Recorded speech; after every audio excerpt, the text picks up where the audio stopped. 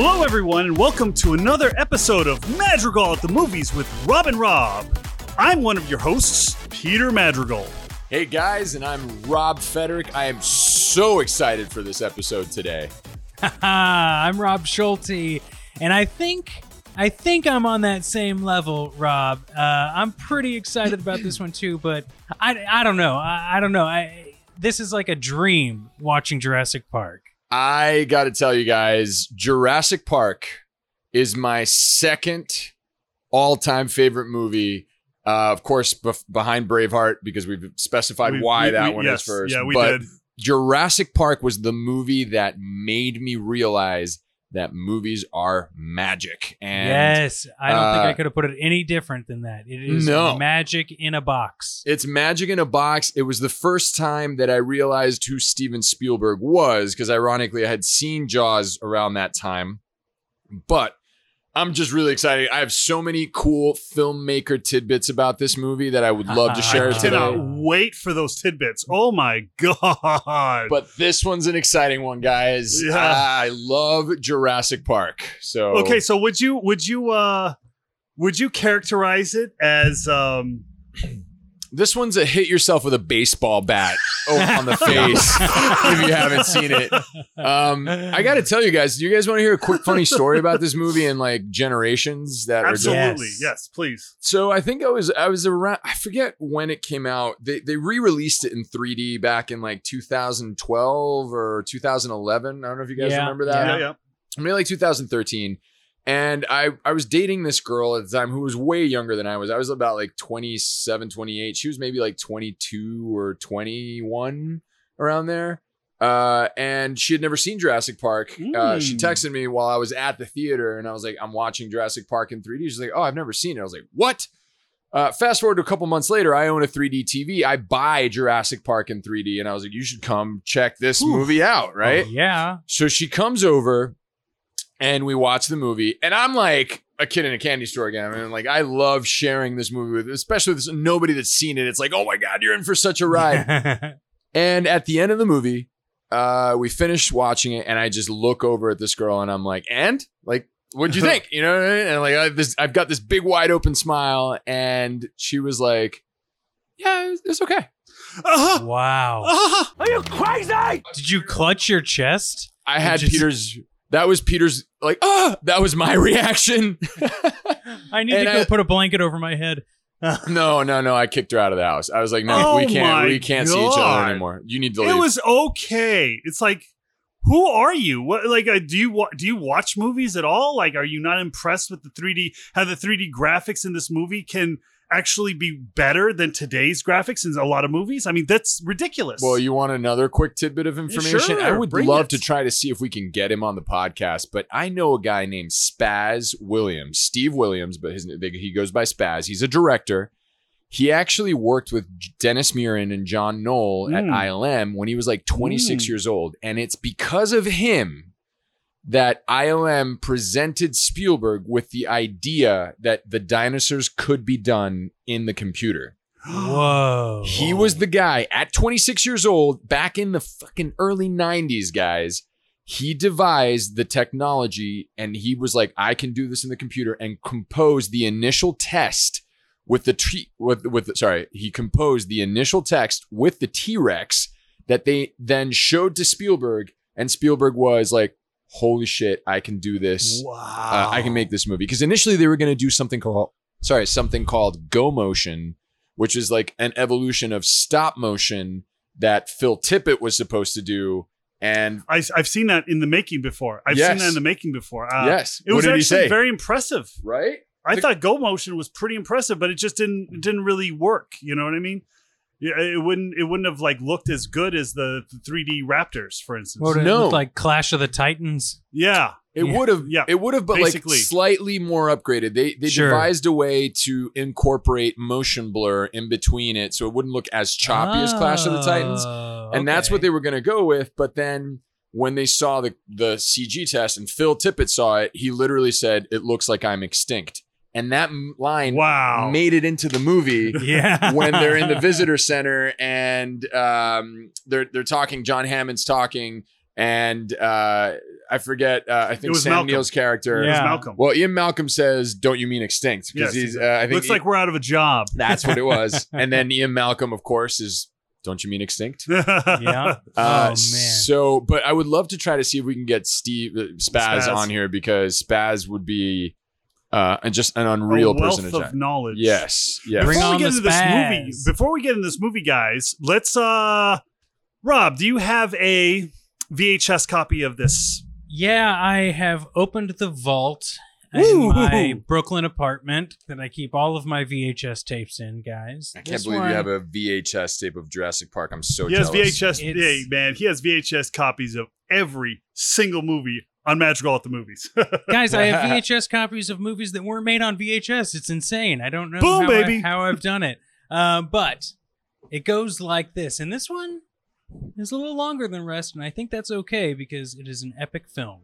Director Steven Spielberg presents a triumph of imagination, suspense, science, and cinematic magic that has quickly become the most successful film in worldwide box office history.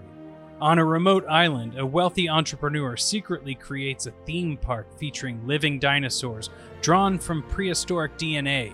Before opening the attraction to the public, he invites a top paleontologist, a paleobotanist, a mathematician/theorist, and his 2 eager grandchildren to experience the park and help calm his anxious investors.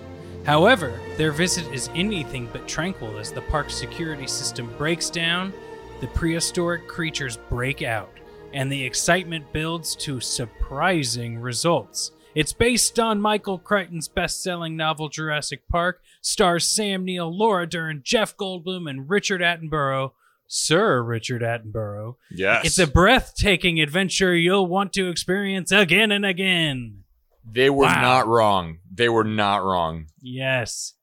I have to say this straight out the gate, guys, because this is something that I feel is a moment in this film, and we can go backwards, we can go forwards. There are, I think, moments in this movie that are cemented into our brains. It's hard to say.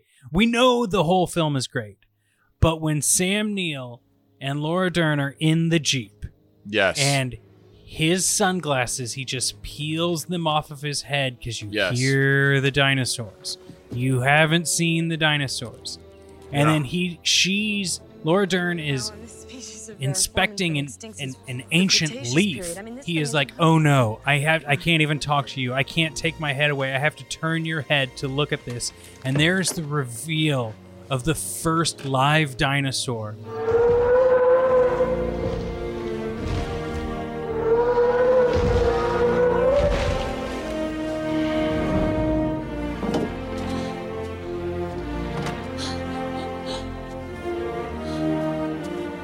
I was watching this film, as we've said previous times on this podcast, I got chills. I was taken right back to seeing this in the theaters. It was like dinosaurs were real, and I got to experience them once again. Rob, when was the first time that you ever watched this movie? Oh, it had to have been 93. I mean, 93? My parents took me to see it in theaters. So you got to experience it on the big screen. Yes, but I Oh. don't remember it in the way that I wish I would. You know what I mean? Like, Yeah. I remember being amazed. I Right. remember being like, for the next 2 years, dinosaurs and paleontology was all I wanted to do when I grew up. Exactly. I mean, we're all around the same age. Peter, when did you see when did you first see it? I didn't see it in theaters because, but I did see it in 1983 when it came out on, because we were such big, growing up, we were big fans of superheroes. Like, I grew up with Right. Marvel Comics, but one Yeah. of the things that I grew up with, and my brother especially, the Jude, grew up with, was dinosaurs. He loved dinosaurs. He had like the T-Rex. He had the whole collection of all of the Jurassic Park figurines. Oh, So he was obsessed with this movie. Those And toys were amazing. They were. yeah. They were amazing. They were amazing. And I remember this movie when I was a kid. I remember the commercials coming out with the T-Rex like putting its foot down, Right. and then Oh, the yeah. and then The eye. the eye, and then of course the the cup of water that was, it was making that vibration. So that I'll jump in that in a little bit, but like that was one of the hardest effects they had to pull off in the movie. Did they use like a guitar string or something? They did, because they couldn't figure out how the vibration could go to make this perfect little circular ripple that Spielberg wanted. And one of the effects guys literally went home and he just happened to put a cup of water on top of his guitar and he plucked a string and he got that vibration. It was something about the sound frequency that made it. So they designed it so that inside the car they could put like a string underneath and pluck it every time they needed to make the ripple. Yeah. But they could not figure it out for the longest time. Damn. And who knew, man? Like that's, something that wasn't.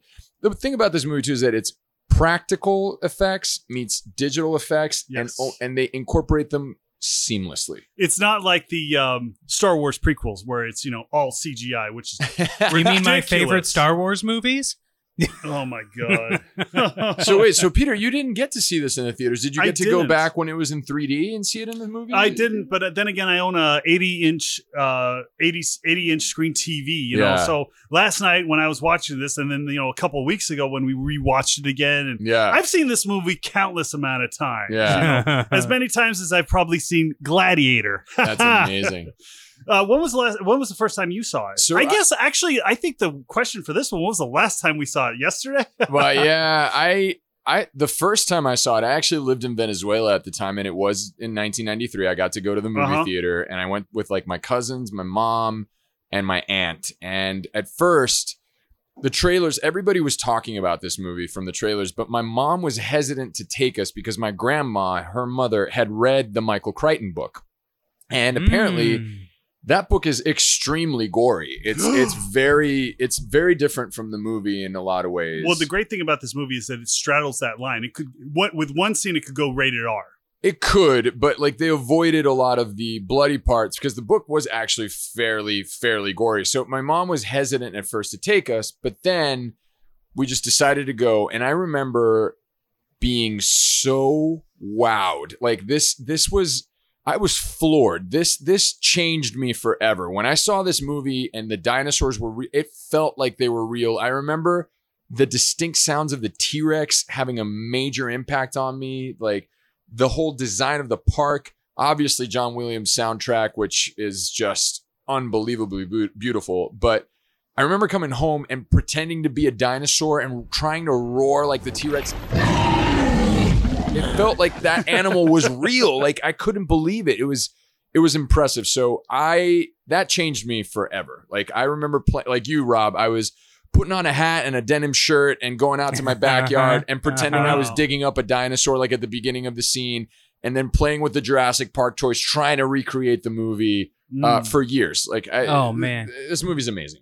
I got to tell you guys, I had this like crazy memory, something I had not thought about until I watched this movie again yesterday, of my family would always go to this Kansas City fried chicken restaurant called Stroud's, and I remember going as like a big family meal. They were ordering all this food and I just wasn't paying attention. It was like family and friends, like a long table of people. Right. And I wasn't paying attention to a single thing that was going on because I had my Encyclopedia of Dinosaurs book in my lap that I was just going over because I loved Jurassic Park so much. That's actually amazing. That's probably something that I would have done. But before we get into like the nitty gritty, because like I do have some things that I would like to discuss that are very prevalent in today's world about this movie. But before that, I want to address, like, we have like the Sam Neill, Dr. Alan Grant, and we also have Ellie Sattler, and then John Hammond. Those are the main characters. But I just want to Ian Malcolm, yeah. Dr. Ian Malcolm. But I just want to talk about the unsung heroes of this movie, okay? This was Samuel L. Jackson before he was Samuel L. Jackson. Yes. Hold on to your butts. Hold on to your butts. But my favorite character in this entire movie, and it's because I'm a big Seinfeld fan. Fingers crossed. Oh, I knew you were going to say it. My favorite character is Dennis. Yes, Dennis Nedry. I love Dennis Nedry. You didn't say the magic word. Dotson. We got Dotson here. Oh man. See, nobody cares. See, nobody. That Which one became scene, the most- biggest meme Yes. ever. Yes. In the Yeah. history of memes. That is the most prevalent meme of that movie. Like, yeah, exactly. Hey, we got so and so here. See, nobody cares. Yeah. You know what I so good. love about Nedry so much, and I'm sure What? it's the same for you guys, but like the fact that he's got such a like hateable role, Yes. but it's not slathered on the way like the lawyer Right. is. You know, like the lawyer Yes. is like, okay, Oh, we're the not supposed lawyer's to like, yeah, The he's a lawyer is greaseball. like, yeah, But- exactly. But like Nedry is like like what you always say, Peter. You understand his motivations, but right. B, like he is a fully developed villain. He has Yes. means, motive, inspiration, and like personality. When the check gets dropped on the table and he just stares at it, and he's like, "Don't get cheap on me. That was the Yeah. other guy's problem." Don't You don't know? get cheap on me, Dotson. That's what's Yeah. Hammond's mistake. No, and then That's it. also, yeah, that's a good little foreshadowing moment because then he does have a discussion with John Hammond, and John Yep. Hammond talks about his financial difficulties not being his problem. And he does say one great line where he was, I don't blame people for their mistakes, but I do ask that they pay for them. Thanks, Dad. Thanks, Dad. you get this dynamic where like there's definitely some animosity there Well, that I want to know the backstory between Hammond and Nerdly. yeah, and yeah, there is something. Which, by the way, do you Nedry. think that Nedry was maybe a play on words on nerdy? Now that you say Yeah, it, because he's exactly. supposed Has to be to be. nerdy. I can't. I always call him Nerdly, but his name is Nedry. Yeah. Nedry, yeah, but it's just the cast of characters in this movie is very it's amazing. The other thing too is there's so many underlying themes in this movie that people don't realize. There obviously there's the key one, which is the whole playing God and bringing back through genetic research. Like, do we that's bring something. back? That's something I want to touch on. Is like, how far should we advance? You know what I mean? Because we see all this cloning stuff. Right. We see a bunch of stuff going on, and this movie addresses that. It's like, dinosaurs had their shot, and nature selected them for extinction. Should we be going against what nature intends? Right. That's the whole. But that's this movie. This movie is foreshadowing. It's all foreshadowing. It's all a look at humanity the way it Yeah. is. And that's what I love about this film. But I'm saying, obviously, that being the main theme of the movie, you still get like all these other smaller subplots where, for example, Sam Neill coming to terms with the fact that he does he like kids or not because he's a protector in a certain way. You know what I mean? Exactly. Like, Which is it's- why I hate Jurassic Park 3, by the way. Yeah, it's a weird one, but either way, like I thought those themes were great. Then you have the obviously a lot of people love Jurassic Park for many reasons, but I feel like a lot of people really love Jeff Goldblum in this movie, and Jeff Goldblum is this rock star character, mathematician, chaotician, I should say, Both. where he brings so much to the table in terms of the social commentary of this movie. Mm-hmm. And also the dynamic of, just because you can do something doesn't mean you should, which he says it, Yes. right? He's just, he's like, Yes. you're so preoccupied with whether or not you could, you didn't stop to think if you should, right? And I think that for me was one of the most eye-opening moments in the movie where, yeah, like, what if this technology did exist? Like, should you push the boundaries of anything? Because you don't know how far, you're going to go, and like, what is going to come back to bite you in the ass, Yes. and it all Yep. ties back down to obviously the main theme. But I don't know. I just thought this movie was rich with subplots and themes and characters that like, there's just so much more than the amazing dinosaurs, and you could just watch it for the dinosaurs and still love it. So Mhm. it's so clever. I love it. I was going to say the same thing about that line. Like, should you, could you, is a very fine line in the sand. Also, like medical situations, it could be like, yes, we need to find all of these ways to make people live healthy and fantastic lives, but like, we should be searching for the right reasons. And I think this movie gives you a, albeit extreme reasoning. Like, it gives you, it, what am I trying to say? it sets the boundaries of hubris, I guess.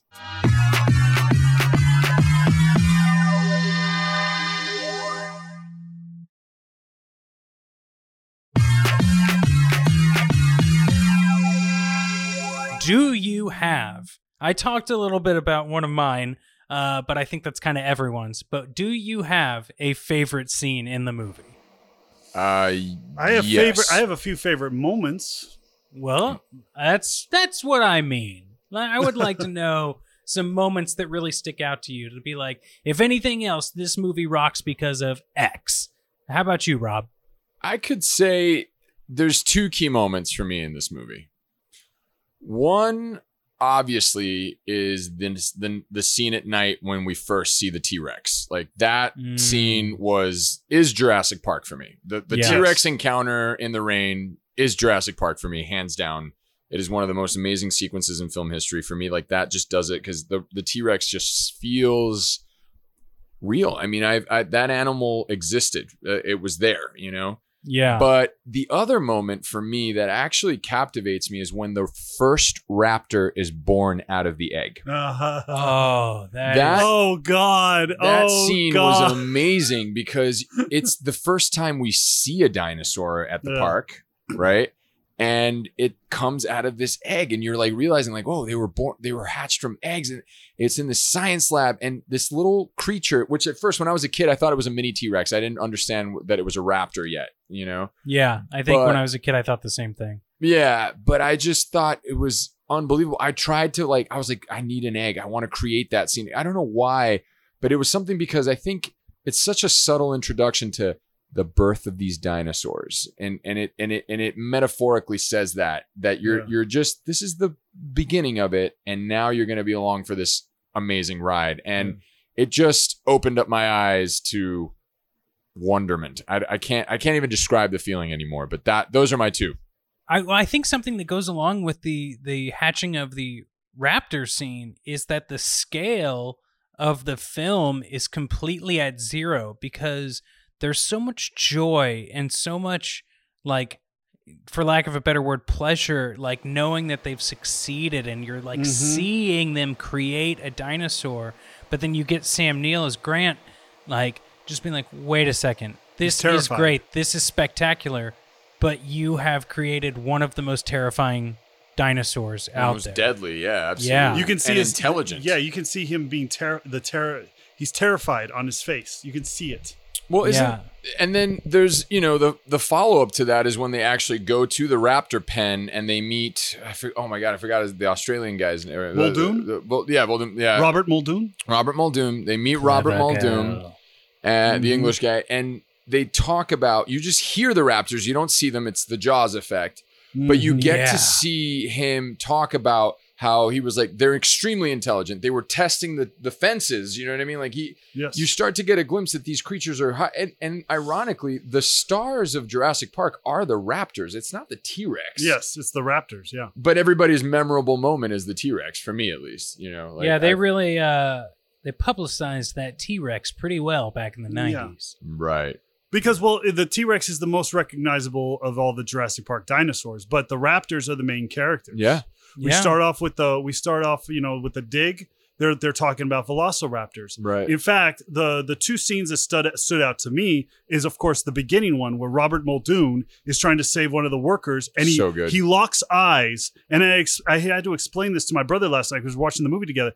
he locks eyes with the raptor, and we never know, like he never noticed that. I always noticed that because it's like these two hunters are now their destiny is now intertwined.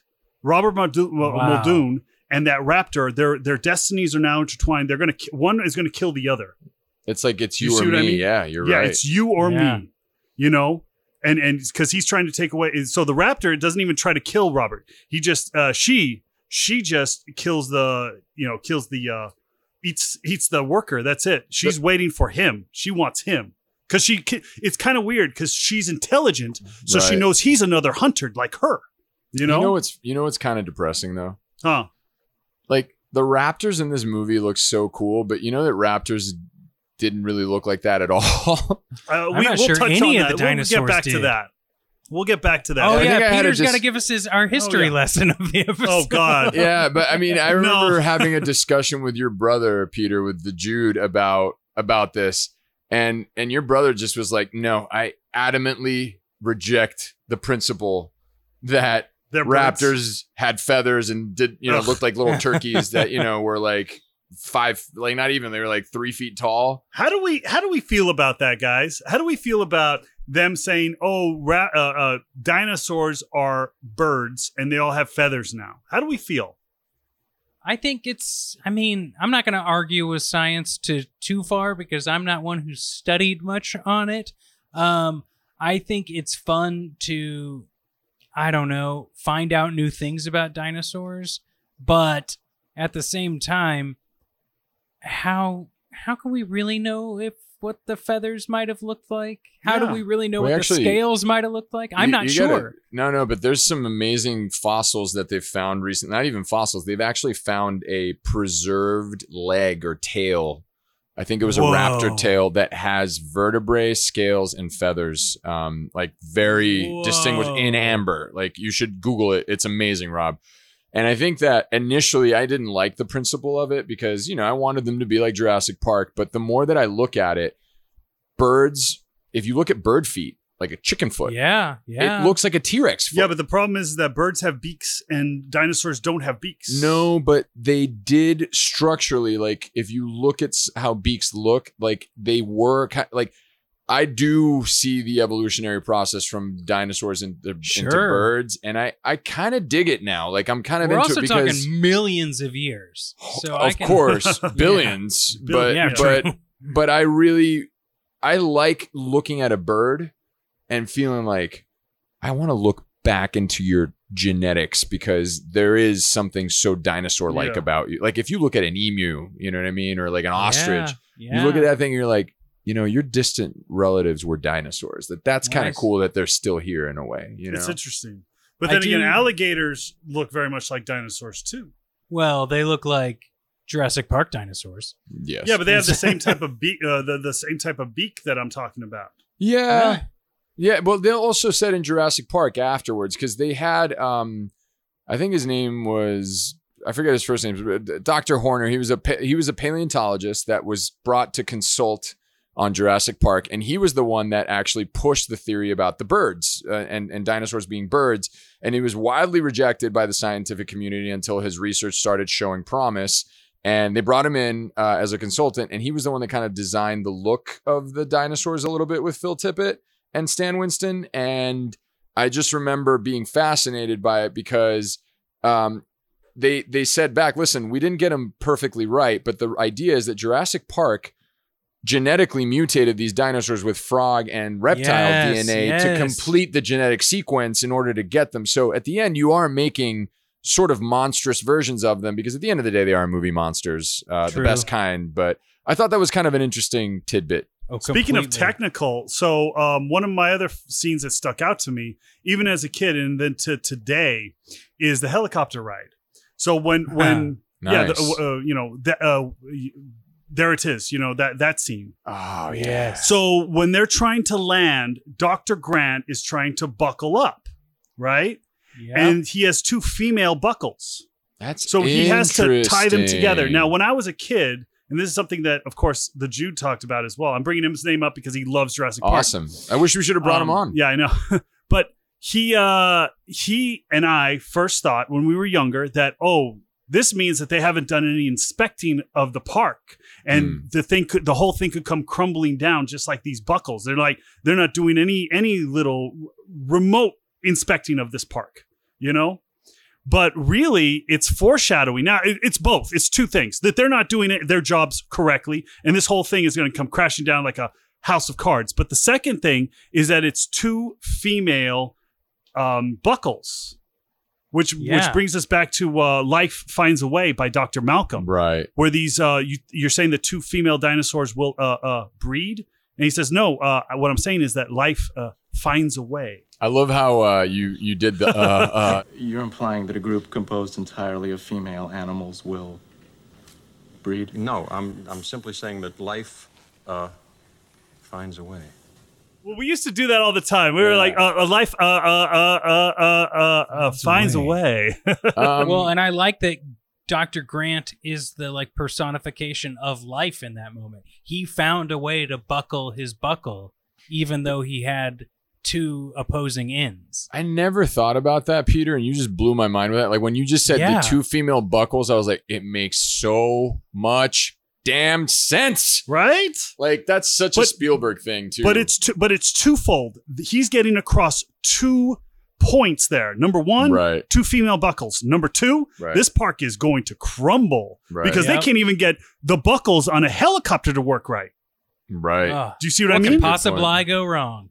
Right. No, and I think there's a lot of there's just so many themes, just like with the lawyer again. We're talking about like corruption, where he's there to try to shut them down because the money and the investors. Then all of a sudden, and then when he sees the wonder, then all of a sudden it's like we're gonna make a fortune with this place, and now it's all like money, money, money, money, money, money, which again goes into the whole thing where it's like he's being cavalier. He's not looking at the bigger picture. He's just looking at the financial gain, and he wants to charge everybody like super, a ton of money. And, now he's like super excited about it and so quick to change his mind when he was such like, he was such an antagonist to Hammond. Oh, yeah. And this movie reflects on so many things that you're just like, wow, like I keep learning something new every time I watch it. I just learned something new about it now with these buckles, like it's, I never get tired of this movie. I just never get tired of learning from it. Wow. I can't believe you didn't even, it's a twofold thing. But another thing that I want to address, guys, is the lysine contingency. Oh, yeah. So what is the point? See, Hammond said absolutely not. But what is the point of having a lysine contingency, which is like they're being fed this lysine protein to the animals? If they don't have this lysine protein, they die. They slip into a coma and die. Yes. First of all, how are they getting them lysine? I don't understand that bit. But before we even dive into that, why have a contingency if you're not willing to use it? Because you are in danger. Your life is being threatened, Mr. Hammond. But that's the point. So are your grandkids. I think that's the whole premise with Hammond, especially in The Lost World too. If you see that movie, you get a little more backstory. Is that Hammond was this visionary who just believed so blindly in the science and the love of these animals, right? Because he even says it at the meeting and he gets interrupted. He says, if condors are going to, and I'd be a humanitarian, you know what I mean? But like you criticize me because these animals are misunderstood. But it's like Hammond is almost infant-like in his thinking where it's like, we just have the possibility to do this. Why wouldn't we do this? And I love these animals. There's no way that we're going to squash this. This is my whole life's blood into this. Like I will never kill this. And at the end, he does understand that. Like when he gets on the helicopter and he's holding the staff and he sees the amber, like he does feel that. And when he's having the ice cream with Ellie Sattler, he also understands that. And we get a little glimpse about that when he was a kid and he went to the flea circus and the magic of that captivated him. Mm-hmm. He wanted to give people something that was real. And he did that. He in his mind, he did that. Sattler disagrees. She says that it was always an illusion, but I don't know. I think that's the whole point behind Hammond is that he just believes in it so blindly that he's never willing to accept the real nature of what he's created.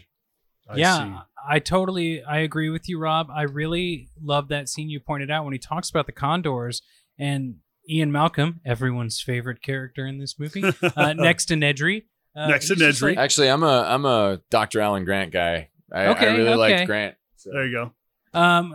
Well, I just love Malcolm saying like, yeah, the condors, or he's like, but the dinosaurs aren't going extinct due to deforestation. He's like, they had their shot, and I love that idea that even that just like passes right over Hammond because what you're like, his just hopefulness, I think I said it before, his hubris, his thoughts, like what he wants is outweighing the reality of the situation. Oh, yeah, exactly. I completely understand that. Yeah. One of my questions, though, is the lysine. How do they feed these? Oh, is yes. Is that injected into animals that they feed? I don't know. I guess they probably give them some supplementation of some sort to the carnivores, especially. And is there like a gas that they like?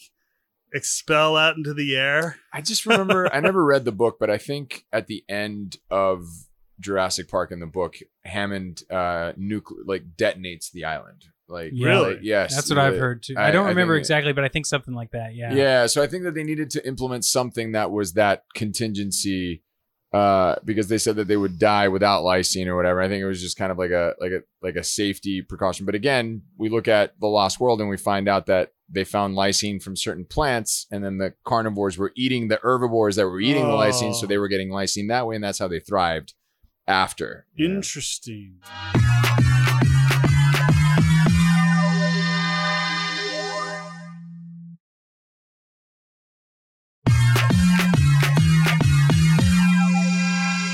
Let me ask you guys this.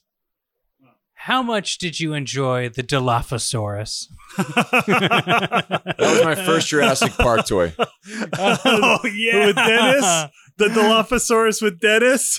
Yep. I'm gonna was run so you over cute. when I come back down. Yeah. The thing was so cute before it. I want to know how that thing opened the Jeep door. Movie magic. How? Didn't he leave the door open though? when Yeah, it I got think out he of left the rain? door. It was the passenger seat. Well, if raptors can open up doors, I'm saying Dilophosauruses can open doors. Okay. Here's something that jumped out to me, Peter and Rob.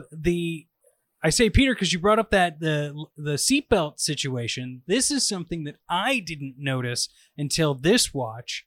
So we don't know about the Dilophosaurus really. You know, I mean, they allude to it a little bit earlier. We kind of have the facts of the dinosaur, but we don't know exactly what this like hood's gonna look like or anything. But as Nedry is like trying to play fetch to get it to go away and making fun of the dinosaur, Nedry puts up his hood on his rain jacket. And so I think that instills something else into the Dilophosaurus that is like, no, this is not a friend. This is a foe because he has a dangerous hood the way I put up my hood.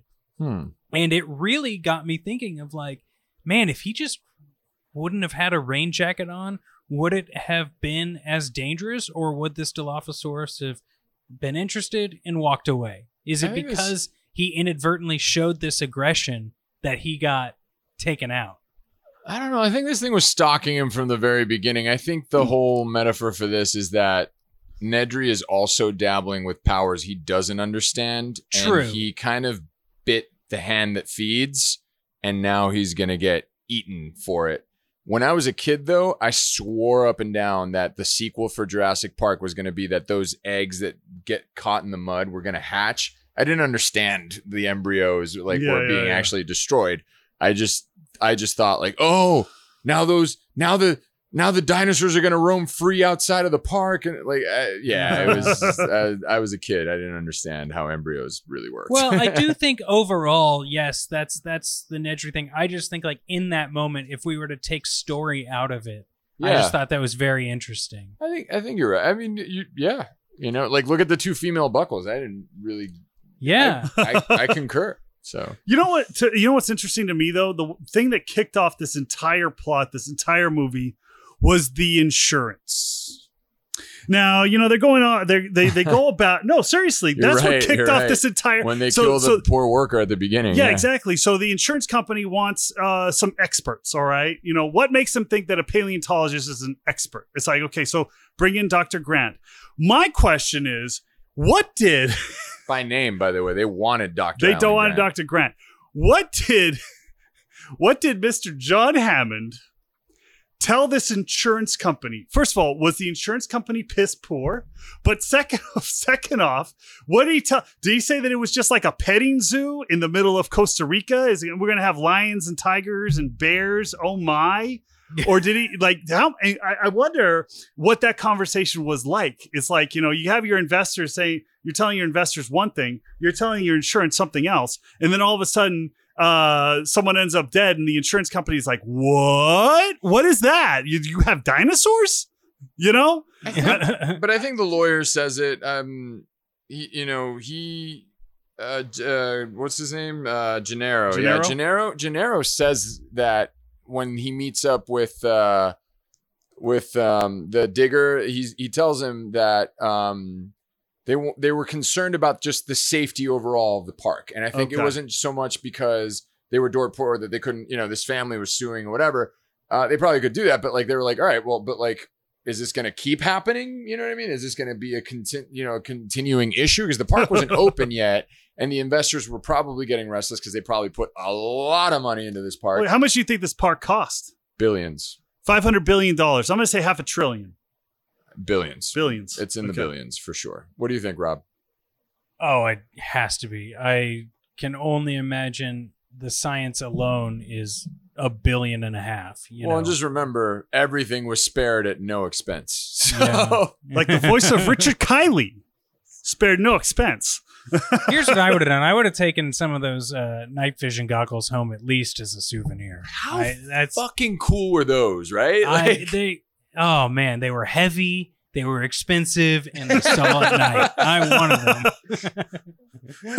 Are they heavy? Yeah, we'll put them back. They're expensive. They're Yeah. expensive. Put them back. See, but that also, again, it's so great. Like the characters are so who they are because the whole time the lawyer's just thinking dollars, dollars, dollars, dollars. He doesn't care about the kid. He doesn't care about anything else. He cares about what is going to make money and what is not. Like he's a blood-sucking lawyer. He's a blood-sucking lawyer. And he got eaten on the toilet. I just am really happy that the T-Rex didn't ask if he was a good dinosaur at the end of this movie. That's my Saving Private Ryan moment. Everyone, it might be cut out of the episode. No. You know that the T-Rex was not supposed to make an appearance at the end. And Really? What was he, a ninja? You go from like this T-Rex stomping around, Yeah. causing the water to ripple, and then all of a sudden he's a ninja? Well, she had her two moments, right? The rain encounter, the first one, and then when she chases the Gallimimus down, right?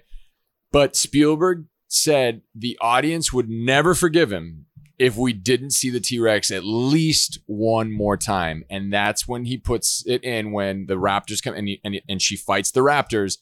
And that scene at the end when she roars and then like the banner is like flying over, that is a freaking movie moment. Oh, yeah. Like that's probably my third favorite moment in the movie, honestly. I love that moment. That's a great moment. There's I can go through a bunch of great moments in this entire movie, but that is one of the best. So iconic. However, how did no one hear that thing marching on through?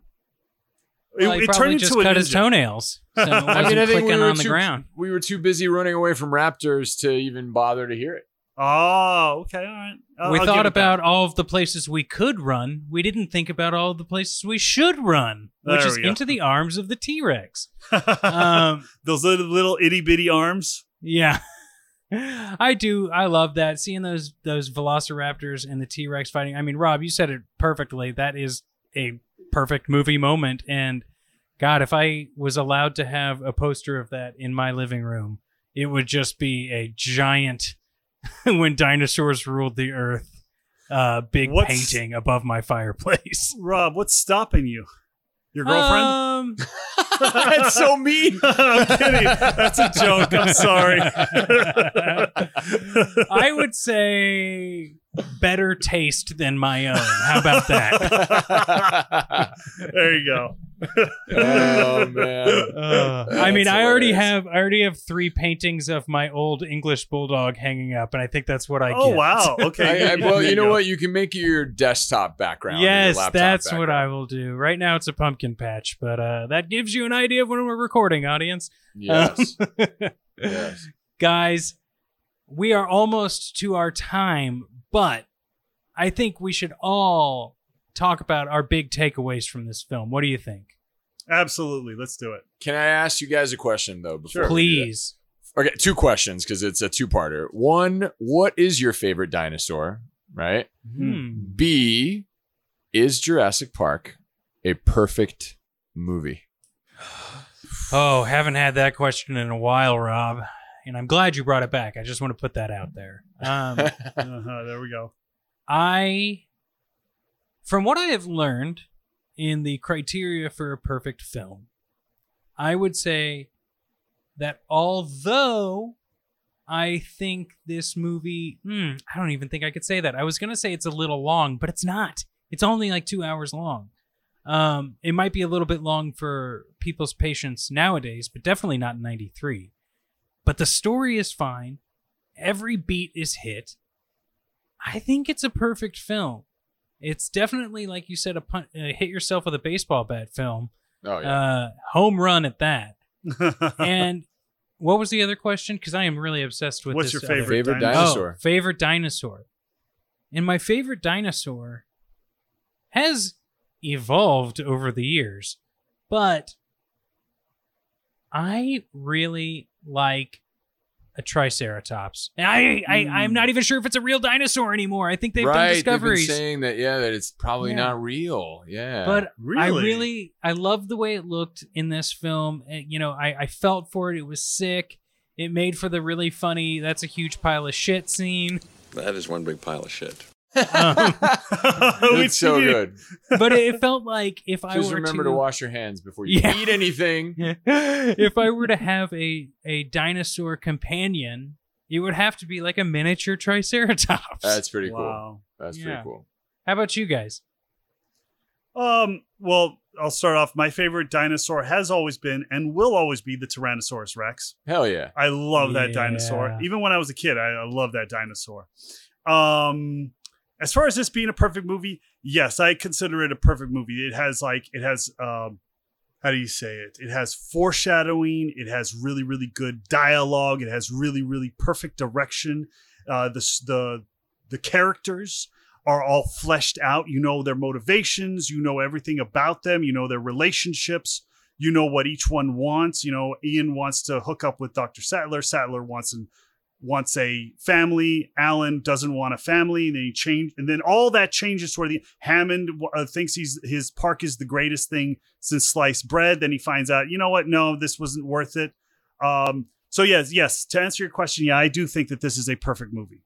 You know, Very cool. I also agree with you, Peter. My favorite dinosaur is the T-Rex.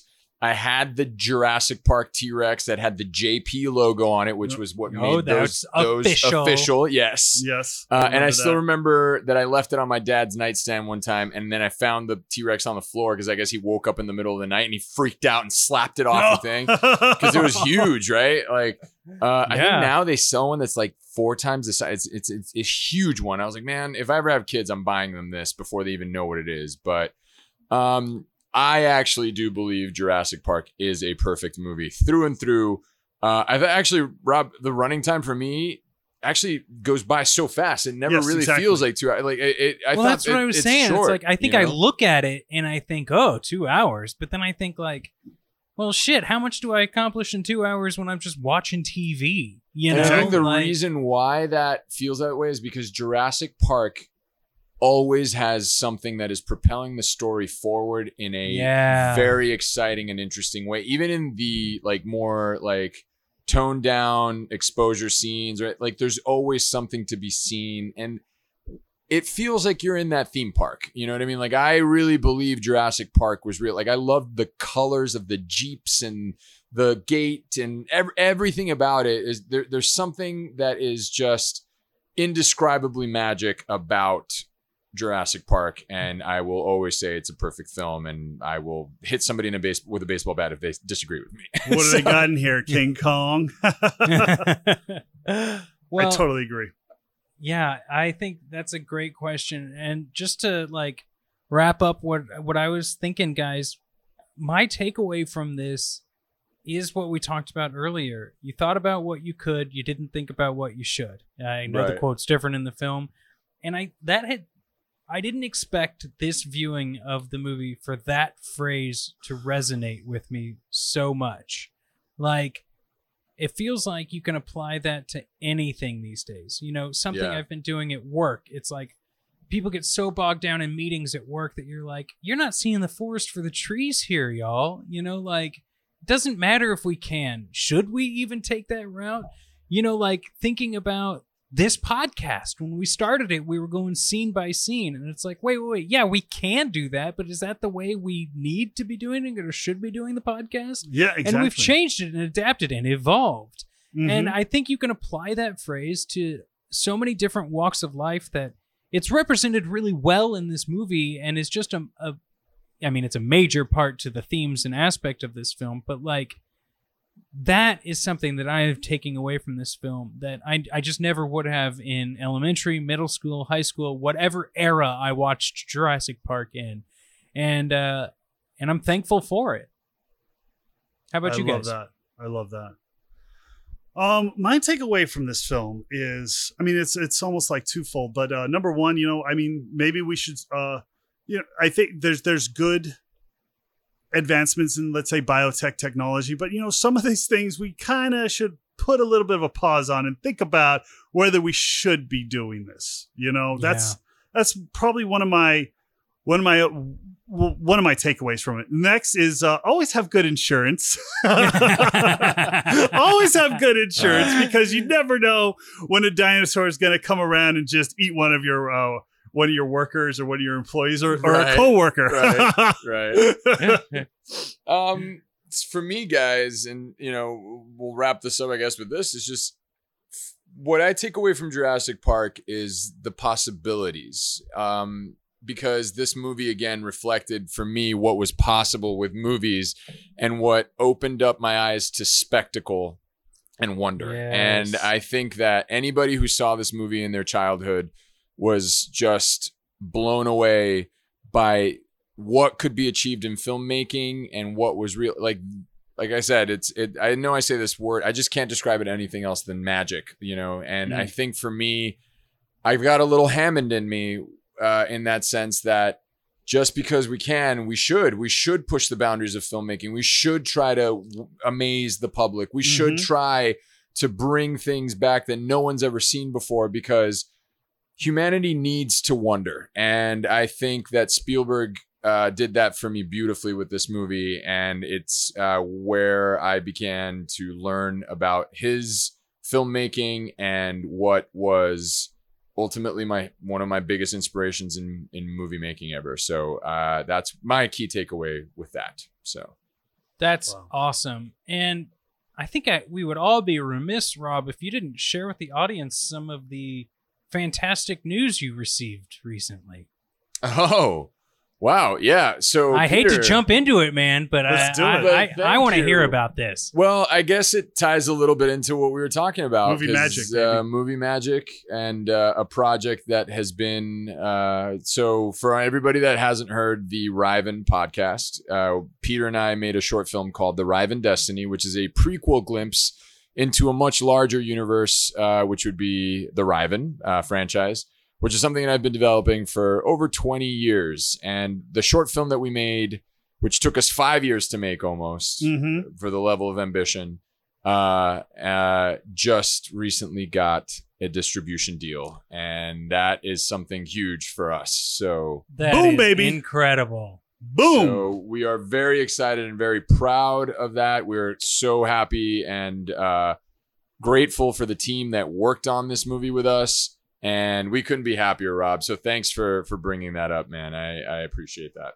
Hell yes. I am just lucky to be a part of this team, guys. We all love movies, and to just see that you guys are getting what needs to be given to a film that you guys have created is just so rad. And thank you.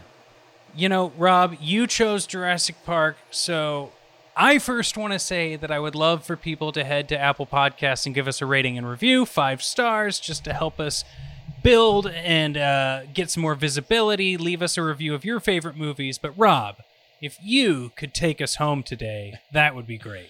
Well, guys, I got to say, it's always a pleasure to review movies with you guys, especially a movie that we're all so fond of. It's been an absolute pleasure today, guys. My name is Rob Federick. With Peter and Rob, this has been Madrigal at the Movies with Rob and Rob, guys. Thank you. Hell yes. Woo! Madrigal at the Movies with Rob and Rob is hosted by Peter Madrigal, Rob Federick, and Rob Schulte. The podcast is edited by me, Chris Tyler, and produced by Rob Schulte. If you're looking to support this podcast, check out the merch link in the show notes, or just leave us a 5-star rating and review on Apple Podcasts. If you have any suggestions for a movie you'd like us to cover, you can reach out to me on Twitter at Christos Tyler or to Rob at Rob K. Schulte. Thanks, and we'll see you again next week.